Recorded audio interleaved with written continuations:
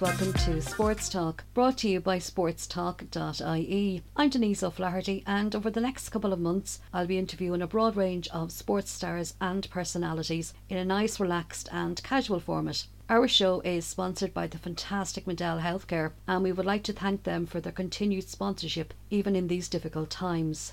My first guest was the one that put the ball in the English net. It's former Liverpool and Republic of Ireland midfielder Ray Houghton. Pre-COVID, Ray, you were playing for the Liverpool legends and also the Republic of Ireland legends, dazzling supporters with your skills. I suppose it's a great pastime now for yourself, and then obviously to catch up with your former teammates. Yeah, it is. We don't do it often enough, obviously. I've only played in a few, but the only real time that we all get together as a group.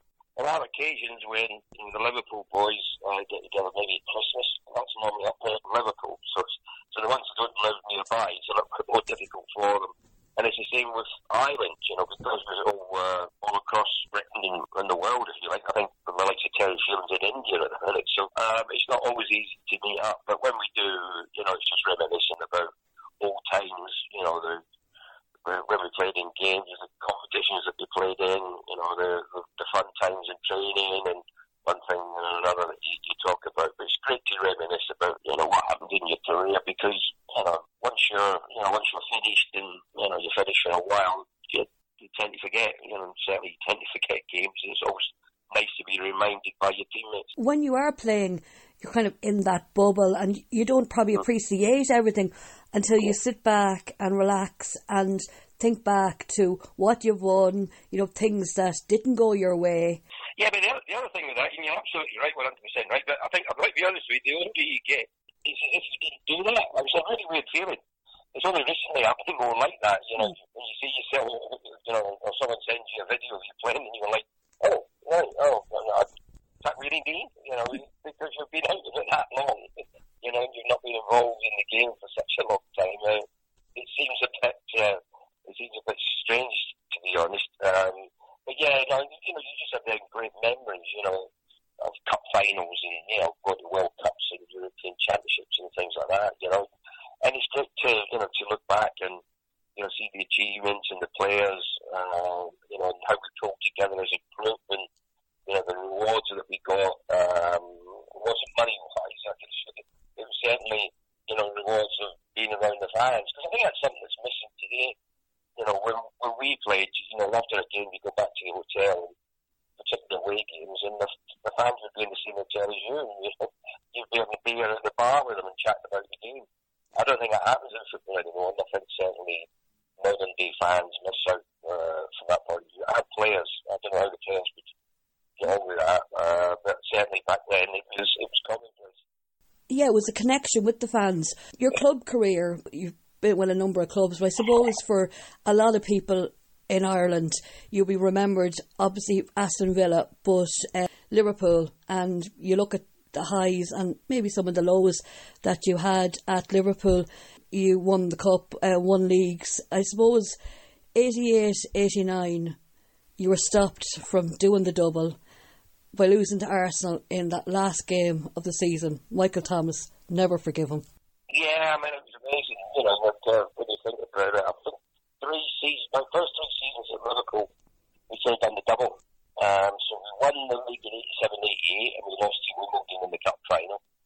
The following, which was tough, your first ever FA Cup player. I played in the League Cup final with Oxford a couple of seasons before, but this was my first FA Cup. It was huge. It was something that I grew up watching, from way back in the day when I was about 4 or 5, when I first really got involved in playing football and training and being out there trying to do everything every day, as far as improving myself.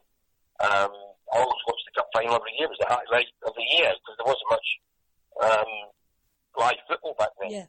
So to play in the FA Cup final was absolutely massive, and what a massive letdown it was, losing to Wimbledon and everything that went with it. We were such firm favourites going into the game, and not to play like we had done that season was awful, to be honest. And there's no worse place to lose than at Wembley, in a final. It's great when you win, but when you lose, you just you just want to get out of the place as quickly we had the Hillsborough tragedy, which obviously prolonged the season. And then we came with an unbelievable run to get ourselves into we were ahead of Arsenal going into the last game. And we only had to lose the game by one goal. And there we were, 89 minutes into the game, 1-0 down, about to do the double. And Nicky Thomas comes up with that goal, which was incredible. Nothing really. What we had to do was hold on to the ball, which we were very good at and had done so well all season at doing it. And we didn't do it for that one moment. And it was life-changing for the Arsenal players, that's for sure. And for us, another chance to do the double in the following season. We won the league and we lost, I think it was the semi-final of the FA Cup to Crystal Palace, 4-3. So that's how close we were again. So we were certainly a dominant side at that stage, both in the league and the FA Cup. And, in reflection, and you said about, things that you look back on and regrets, not to have done the double with that team that we had was a great shame, because I think we certainly deserved to do it, not could have done, as I said, more on one occasion as well. I read your Liverpool notebook. It was the 88-89 season. You were very honest in it, and obviously you mentioned the Hillsborough tragedy, and thank God those supporters were vindicated. But it was a great way to get an insight into how you and the players were feeling. The whole season was going so well, as you said, and then all of a sudden you had Hillsborough. For you as players to actually be able to then, a couple of weeks afterwards, tug out and play again. I don't think it happened today. Yeah. Personally, I think the season would have been cut short. I think they would have just said, no, we're not going to play on. I just think it's different times. And you probably would have, and you didn't know it then. Some of you would have suffered from post-traumatic stress. Yeah, no, we didn't. It wasn't as if we had any, psychiatrist or any talk to any of the players. Our therapy was actually sitting in Anfield with relatives and family members of people who had died, and sitting down with them, because their passion was the club. That was where they went to Anfield and played the away games to watch their club perform. And obviously, the fans wanted to be, the family wanted to be around. We used to go in and just sit there and talk to the families. And to be honest with you, when it first, I didn't want to play, and I think I could safely say that about all the players. Someone had said to me, look, that's it, season's over, we were so thank you very much. I know it was difficult for the other players at the other clubs, I get that, but, we are one family as footballers, we're all in it, and we all feel it. And, it could have been that day, it could have happened to their supporters. And that's why I think today we're being treated a bit differently. I think back then, we just got over it, and it was just a case of, get yourself ready and off you go again. And, basically man up, isn't it, really? Yeah, it was a little bit of that, I suppose. I mean, it wasn't put across that way, but it certainly felt like you had to do that. I think we went and played Celtic in a match, and then I think their first game back was Everton, and then I played for the Republic of Ireland against Spain, I think it was, where we beat them 1-0. John didn't play, John was ready. John Olsen don't think he was ready to play then. So, you're quite right in the way, like, just get on with it. It was that sort of, that we've got to get on with it, let's get on with it, and then once we got into the FA Cup final, because obviously we were trying to win it for the family and friends and the ones who passed away, so there was even more onus on it to win it. And I've been totally think if we'd done the double, that would have been even more, even more of a massive thing for all the families. You played under Kenny Dalglish. I suppose, being from Glasgow, growing up, you've probably seen him playing for Scotland and playing for Celtic and Liverpool, and then to actually have him as your manager. Yeah, I mean, it was probably easier for me because, I never had him as a teammate. I never played with him. So, but for the other players, it must have been really difficult. You've called him Kenny and probably a few other names as well during, your time as a player. And then all of a sudden you've got to call him boss or whatever, so he's gone from player to player manager, and, obviously when you're in the change room, the stories you tell, he walks in and then you sort of sit him. He was great for me, and great for all the players, because he knew the game. He understood. He understood the pressures you were going through. He understood when things weren't going well. What to say to you. It was a great staff. Roy Evans and Ronnie Moran and Kenny. They all understood the game inside out. Phil Thompson with the reserves. It was a very fortunate place to be. But remarkable because we didn't have a full-time physio. It was only part-time. You won't believe at a club like Liverpool and the size and the way football's changed and the technology and the medical side of things. Today you've got about 10 people working at a club now on the medical side of things, masseurs and 2 or 3 physios and one thing and that. Back then we only had a part-time physio. It was just amazing, and yet they done as well as they did. It was just an incredible club. One that I feel very privileged to have been at. You look back in your career and you start at West Ham and then had give me my opportunity, and then Phil gave me my first big opportunity playing, and then Oxford where I won a trophy. But then the pinnacle was Liverpool. It was a club where my first 3 seasons, I just highlighted to you, you were going into games not thinking you were going to win. Yeah. Because you were going to win. It was how many you were going to win by. Yeah. And it wasn't that you were, you were thinking, this is going to be easy. It was just they had so many good players, and they were so used to winning. That was their mentality. It was incredible. I've never had that before I went to Liverpool. I certainly didn't have it when I left Liverpool. It was just right there. I spent my first 3 seasons, and it wasn't arrogance. It was just that they had this unbelievable belief and mentality about winning. It was incredible. You mentioned Ronnie Moran, and years ago I went to his testimonial match, Liverpool and Celtic. He really was Mr. Liverpool, and I suppose for a lot of people who didn't support Liverpool or know anything about Liverpool, he was such an important part of that club. Yeah, him and Roy Evans just loved and lived the club. Their life was Liverpool Football Club. They were there every day. Ronnie would do a bit of the physio stuff. I don't even know if he'd qualify. I never asked him, to be honest. He'd be doing all the bandages and things like that in the morning. Roy would be doing all the kit, collecting the kit after matches, always giving you information, always giving you encouragement. But they just loved training. They loved being around the players. They loved the football life. But they just loved Liverpool. That was such a special place. With the people who used to go in, it used to be an iconic place. And Ronnie and Roy were very much part of that. Ronnie, I heard a story when Ronnie played for Liverpool against Everton. After the game, he went home in a tram. That was back in the day, so that was the way it was, and he was a very humble man, but, a very knowledgeable man, and a very giving person, of his time and his knowledge. He loved to, just talk about, he'd give you some of the best bits of information. And then it'd be simple things, really simple things, but very effective. Very effective. I remember going over to that match, and one thing I noticed about him was he's like a lot of people in Ireland would have Liverpool and Celtic as their 2 teams.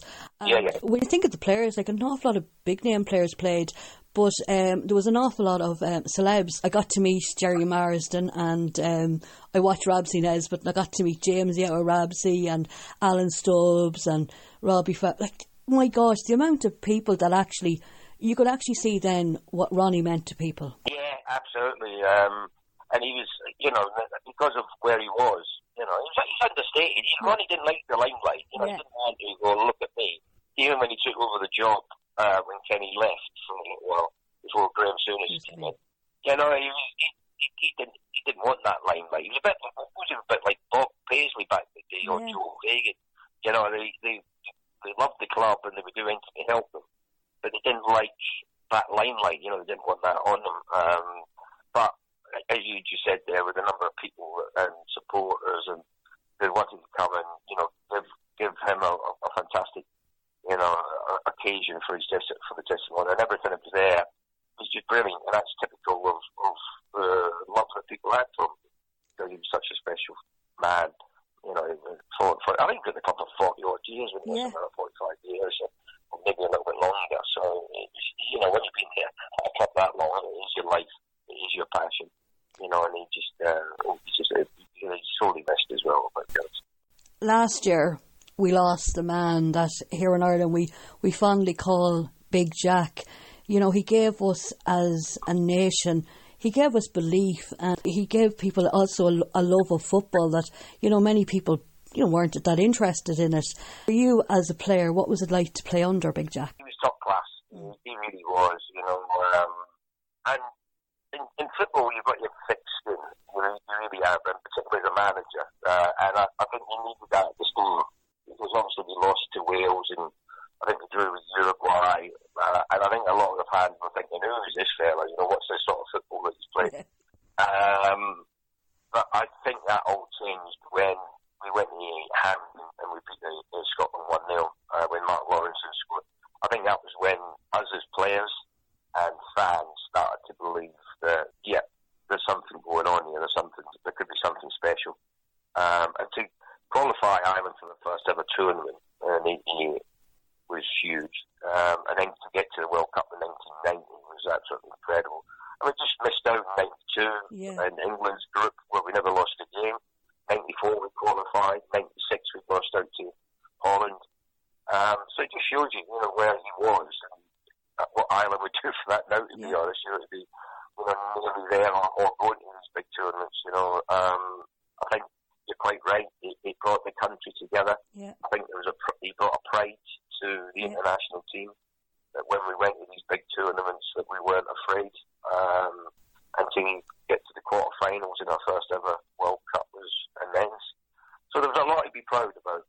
And Jack was a canny man. He was very much his own man, if you like. Yeah. And it was like the north of England, and they're very like that over there, you know. Yeah, but he let you know where you stood. You know, that was a great thing about Jack. You know, it was black and white. It was, you're in the team for this, you're not in the team for that. You know, that was very much what it was about. And everyone understood that. You know, when you came into the team, there were certain things you could do and certain things that you couldn't do. But you learned very, very quickly. But what he did do, he garnered together a really good bunch of lads who would do absolutely anything to do it for him. You know, and the lads were going for brick walls for Jack. He was a very special man from that point of view. And, you know, that was, we all loved him. And, you know, it was really sad that, you know, he had his funeral, we couldn't get to it, you know. So that was tough stuff. And when you see the outpouring of grief afterwards, you know, it just showed what we thought of him here. You played in 3 major tournaments and you scored in the 3. Obviously, the goal, we'll always remember that goal against England in Stuttgart. Then you scored a penalty in the penalty shootout in 1990. And then the Ray and Chips that we had in USA in 94. So as a player, obviously to play in those tournaments, fantastic.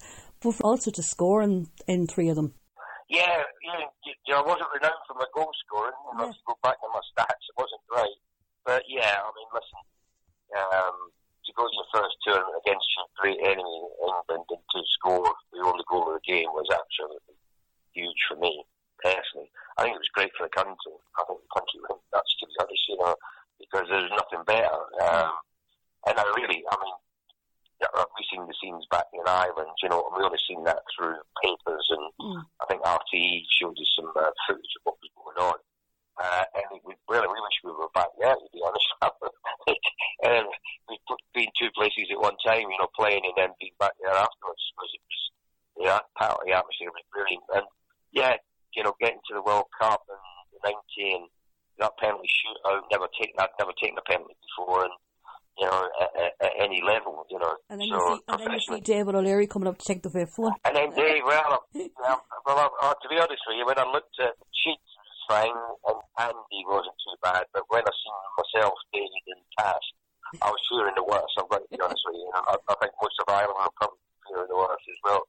Because if they were going in depth to find out, they were probably, so they were afraid of, certainly me and David would have been sure they wouldn't have been putting their money on, because we hadn't really kicked one before, but it just shows that, you know, in sport, it's about confidence, it's about belief. And if you're ready, you know, you just go out there and you make sure that you do what you can. And 94 was special because, you know, going into the competition, I wasn't really, for the first time, assured I was going to play. You know, that was the first time there'd been question marks. And I trained well before going over to America, trained well in America. And then I got my chance. And, you know, did what I did, you know, and I to keep her as still etched in my memory, you know, it was something special. Just we didn't, you know, the conditions didn't help us. No. Maybe the older age group that was there as well, we just run out your legs a little bit. So certainly 90 was better from that point of view, but 94 still special playing in the World Cup. Last year during lockdown, RT decided to show those matches, and no TG Carr did as well. And it's amazing because for some of us, we weren't around then, and for others, you're only a child and never appreciated it.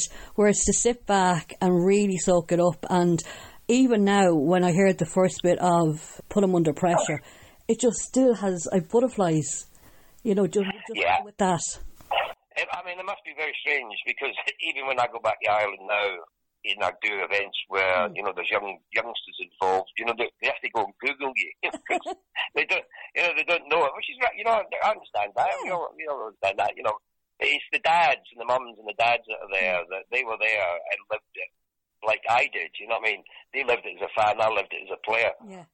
And, you know, they can only recount what they were doing on them particular days and what it meant to them. But as I said, and you said earlier, we're a football nation. We're a nation that wasn't really all football, and it was pretty split with the GA and the soccer. Yeah. But for everyone to come together for the soccer because there was a pride in the country tells you how these tournaments went and what it meant to the people of Ireland. And you see now, that's your history. When you look back in history and you're looking at your sporting history, the sporting history is, you know, 2002, 2016, 2012, 1988, and then obviously the 94 and 90. That's Ireland's history in these competitions, and you know what the players did and what it meant to the fans. You know, going to America and seeing so many Irish fans. I mean, at the Italy game where, you know, it was like 75% Irish in the stadium was just absolutely brilliant. Memorable goals for club and country. I suppose we're probably going to think, as Irish fans, you'll either go for Stuttgart or 94. I think decisive, and I remember listening to interviews afterwards and people were kind of going, who scored that goal? Because for you to actually leap up and beat Chilton. Well, for me, my favourite song was the England one. Yeah. It's not as big a... The Euros is nowhere near as big a tournament as the World Cup. The World Cup is the pinnacle. Yeah. It is the biggest tournament you can ever play in. You know, the world's eyes are on you. Yeah. You know, it's only when you go to the World Cup you realise how big it is. You know, the Euros back when we played, remember, it was only 18s. Yeah. You know, it was like the winners of the group. You didn't get a second chance to qualify. So that was what made it, you know, made it special that you were one of the best in all of Europe to make it. And then to play in your first ever tournament, the country's first ever tournament, playing against England, and to score your first, and it was my first international goal. That just, you know, for me, that encapsulates everything. Yeah. The World Cup one was bigger, there's no doubt. Yeah. You know, it was on a massive stage. But personally, the England one is the one that always stands out because of them reasons, you know. The first tournament, my first goal for the country, it was just a special time. And for supporters, it was against the old enemy as well. As you said, you know, you wouldn't be renowned, but you did score some important goals for club. Any goal particularly that stands out for you? Yeah, well, I remember the first time I was ever on Match of the Day, which was a big thing obviously, but was for Fulham against Newcastle. Excuse me. Our manager at the time was Malcolm McDonald, who was a really renowned Newcastle player back in the day, and he was now manager of Fulham, going up to play at Newcastle, who had Kevin Keegan in their team. Kevin had not long gone to Newcastle, so it was all highlighted Super Mac and the new top man at Newcastle, which was Kevin Keegan. And we beat them 4-1, and we played brilliantly on the day. So the highlights was on the telly that night, and a lot of the talk was about myself and the performance. I remember John Watson speaking about the goal that I scored. I chipped the goalie from about 35 yards, beat a couple of players on the left, came inside and chipped the keeper. And he highlighted it and highlighted my performance, and you know, that was the first time really that any sort of recognition, if you like. As far as TV wise, you know, that it was shown on TV. So yeah, I think that, you know, when that happens, it's sort of something you go, I am a footballer. starting to go well for me because I'd had 3 years at West Ham where I hadn't made the first team as such. Only got on as sub once, and you start to question yourself. And my first season at Fulham too. I think that was in October. That was on the telly. So I'd only gone there, and it was for the start of the season in August. A couple of months later, you're doing that and scoring the goal, and people are starting to look out for you. Growing up, who was your influence? Obviously, Celtic was my team growing up. Jimmy Johnston. I grew up around the '67 European Cup win. So I remember I was going to where Jock Stein lived, to after the game, even though he was in Lisbon picking up the cup. But there was thousands of fans all out. It was remarkable. Watching it in black and white and seeing what the boys did was brilliant. So I'm, going there to watch Celtic play. Going to Celtic Park and getting lifted over the turnstiles because back then with kids you didn't sort of pay. You got lifted over by a fella. It was great. And watching them, where you had Billy McNeil, Danny McGrain a bit later on, and Jinky. There was just so much. Yeah, Bertie Hall. There were so many players there. Stevie Chalmers. There was so many. Shuggy Chalmers. There were so many top players, and when you think, to win the trophy that they did, where all of them like homegrown players, and playing like they did. And I've seen a few of Jimmy Johnson, playing in Europe, and just taking complete control of games. He was virtually unplayable at times. So watching Jimmy and when I was growing up, that would have been it. And I remember the rivalries. I remember the Celtic Rangers games, and I remember the ferocity of them. For fans, never mind players, and that was just locally. That wasn't even at the game. That was where I lived. You would have mates who you'd play football with, but for that day, they were the enemy. I mean, the enemy, and it was ferocious. But watching Celtic growing up was brilliant because they were so dominant. And they were great games. The Leeds game, when they played in the semi-final of the European Cup as well, it was just brilliant. When you think of it as a supporter and then as a footballer, you had great times. Ray, when you won the league with Liverpool in 1990, did you ever think that it would take them 30 years to win title number 19? No, if you were asking me then, you won't be 30 years before Liverpool win the title. I would have said the lads with the white coats will come to pick you up and take you to the Looney Farm, you know what I mean? It just didn't see it happening, because Liverpool had been so dominant. But there was no doubt they were starting to see changes.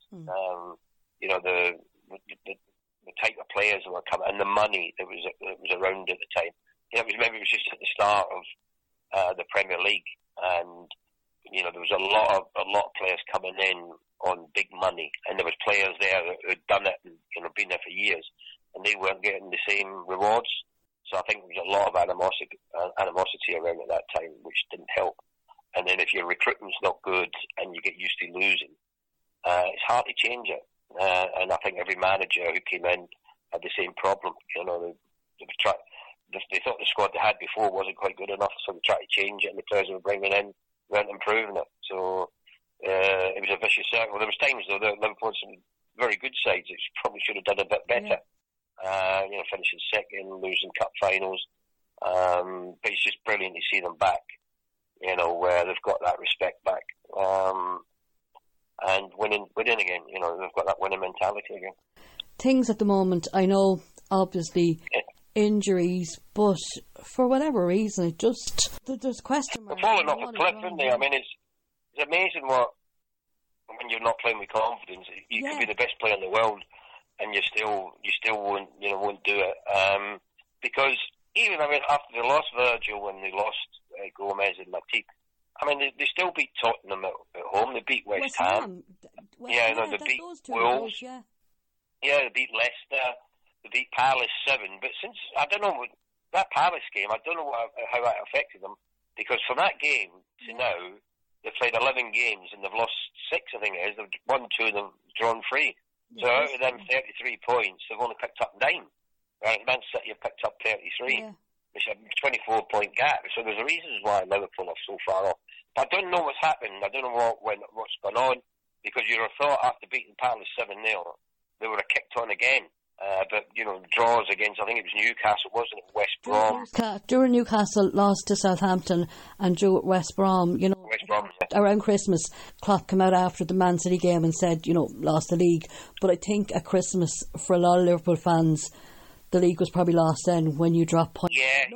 Those teams. I tend to agree. Yeah, I tend to agree with you there that, where the other sides that Liverpool were not going over comfortably enough, weren't they? Yeah. The likes of, I know West Brom had just been promoted, but teams that had just been promoted before the last two seasons, Liverpool were winning comfortably. You just have to look at the record. And Anfield's gone from, where it was people were afraid to come to, you were sort of beaten before you turned up, to now they've lost the last 4 at home, haven't they? So the only thing you could do is Liverpool players have done in the past is you knuckle down and you go again, and that's what you're looking for. But it seems at the moment that playing away from home, there's a little less pressure on them. I don't know why that is, because there are no fans at the stadium. Actually, playing in London, I think, is better for Liverpool. Well, yeah, they went to Tottenham and won, didn't they? Went to West Ham and won. They went to Leipzig and won. I know they lost at Leicester, but for 75 minutes they gave Leicester a football lesson. And then last 15 minutes it just collapsed. Before Salah scored that goal, they should have been up by more against... My dad now is a Leeds United fan, and he was like, gosh, you know what the story is. But I think he said at the start of the season, though, even though they started all right, they conceded 3 goals against Leeds at the very start. Yeah. And he said, you could have been kind of worrying then. But as I said to someone, whatever about this year, obviously have to. I know they've no right, but for a club like Liverpool, they have to get European football.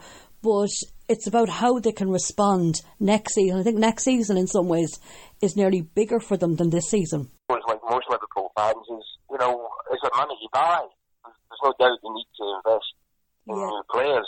Yeah. But when you see them going out and bringing in a lad on loan from a German club, I think they're near the bottom of the league and struggling, and then you go to Preston and buy a young lad for $500,000 who's injured. It doesn't give you any confidence, he's not like when they went out and brought Virgil in for whatever, $600 million, or Alisson amount of money that he cost. You're not seeing that now. We've got Thiago coming in, we had the left back coming in, and you're thinking there's other areas that probably needed looking at before that. So now you've ended up playing Fabinho and Henderson at centre back. I mean, they've had no centre back partnerships in the last few weeks, and from about the last 10 years. You've had dinners. Yeah, I mean, it's crackers, the way it's gone. So, I think Jurgen, hopefully, he's going to have some money to spend and spend big. Because when you're a big club, you've got to buy big players. You want to improve that, but you've got to improve it by bringing in players better than you've got. You're not just bringing in players for the sake of it. You need to bring in players that are going to get you to the next level. Liverpool did it before with Alisson and Van Dijk, as I said. Look at Man City now. I mean, they realised that they were conceding goals and losing games because of the defensive situation, and they bring in Diaz, and all of a sudden it's changed. They've got, and then obviously they're injured, and the rest is pretty good as well in comparison to Liverpool's. But it will show you just how key certain areas of the pitch are. Not just about scoring goals; it's about defending as well. And without Virgil and Matip to a lesser extent, and Gomez to a lesser extent, but Virgil was the glue. How big a player he was. Listen, I won't even ask what the story is with Celtic, because we could be here all day. But it's just, I think it's a season to forget when you think of the 10 was there. Would you like to go into management? I know you've... Too late now. I wish I went in here earlier. I really do. Something that I probably should have went into. And didn't. I'll coach for a little bit, but I was probably half-hearted. I really should have went into a little bit more in depth, but at this stage, I did an interview for a radio station when Mick McCarthy became Cardiff manager, and they were saying, "I think Mick's a bit too old for the job." so that's where it's at, and Mick's been around the game a long time, so he's got a lot of experience. So he's turning into a younger man's profession. progression, if you like. Whether that's a good thing or a bad thing, we'll have to wait and see over the next few years. But yeah, I would like to have managed, but it didn't turn out that way. The Republic, I was talking to Niall McGinn from Aberdeen in Northern Ireland, just saying about how Michael O'Neill, when he took over Northern Ireland, how, you know, he couldn't buy a win. And it's kind of the same with Stephen Kenny, just between everything and injuries, then all of a sudden COVID and the little bit of luck was he's trying to kind of change the mindset and the way the team play. How are you ahead of the upcoming qualifying campaign? Well, obviously, like I think all Irish fans, we're all concerned, aren't we? You know, for the obvious reasons. You know, it's nice to try and change the style of football, of course, but you've got to change the mentality of youngsters as well, and clubs. You know, it's not just internet. I mean, if it was just Stephen trying to change it, you know, it probably wouldn't work. It needs everyone to buy into it. And don't forget, these players are playing at clubs where maybe the manager, their domestic clubs aren't playing that sort of football. So it can be very difficult to change when you've only got the players for such a short space of time. But, you know, I think we all wish them well, you know, because no one wants to see them fail, do they? Everyone wants to see them succeed, because you want to see the national team succeed. It's as simple as that. We all want them to do well. It just needs a bit of luck, for one, and we need to try and find a way to score goals. And all the games that we've played, you know, the one recurring theme is the lack of goal-scoring opportunities that were created, and it's something that, once again, I come back to. You know, if you've not got the players for any length of time, it's hard to work on that. You know, it's like you try to work on passing out the back, you try to work on defending, and you try to work on the attack, and you've only got a day to do it. You know, and the players can't absorb everything that you try to tell them. So it's a very difficult job. But let's just hope that we get things right for the upcoming matches and start putting a few results together. Maybe it'll be better when fans are back in the stadium you know, get a few people in there, you know, some supporters on side, get behind the players, and that'll spur them on a little bit more. So I think there's a few domestic clubs who would like that as well. I was going to say that for Liverpool, Celtic and Ireland. Yeah, I think certainly Jurgen at the moment, what's gone through, you know, his mum personally, and, you know, not being able to go to the funeral must have been absolutely devastating for him. And then obviously the results at the moment, he needs the support of the fans. You know, if the fans were there getting behind them, you know, I think you'd see him a bit more upbeat as well, and the players upbeat. So certain clubs that are loving it, that there's no fans because the players are, you know, got no pressure on them and they're responding, and others, they need that. They need to have the fans there to give them a bit of a G-up on occasions. And I think Liverpool are just struggling with a little bit of that at the minute. I love it. And don't forget, you know, you said earlier, you know, they've waited 30 years for the first title, and the fans went there to see them pick up the trophy. Yeah. And I know, I've got when I got to the games, I got on the train from London, and I know there's trains mobbed every home game. It's absolutely mobbed with fans going up. And I've seen people on there, and they've not missed a game for the last 30 years or so. Yeah. You know, home and away, friendlies. They go to their holiday is when Liverpool go home for friendlies, and they go to them games. And the one game that they wanted to be at, obviously, was the picking up of the trophy, and they went there to do it. And you know, they were absolutely devastated, as were millions of fans all around the world who would love to have seen it but couldn't. You know, being in the stadium to watch it.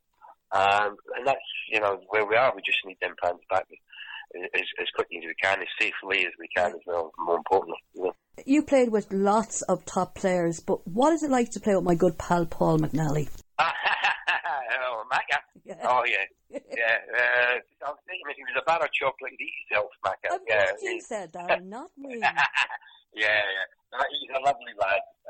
We've had some great times together. But should you really be talking about him now, or even talking to him after that? I know, yeah. He done me up like a kipper there, didn't he? So, listen, I will not forget. You know, in life, you always get your chance to put things right, and I'll make sure that. But he's great company, great laugh, and we always have a great time. So I love coming over and playing in them Irish games when he's around, because he's always life and soul at the park. What he's a great lad. What you get with Macca, he's genuine. My nephew he's He's won next month, but I can't wait for his daddy to sit him down and show him all the goals that Ray Houghton scored, and that his auntie Denise had a great chat with him. Thank you so much. As a Liverpool fan and an Ireland fan, thank you so much for the memories. No problem. Thanks a lot. Things will change for our clubs in the future. And hopefully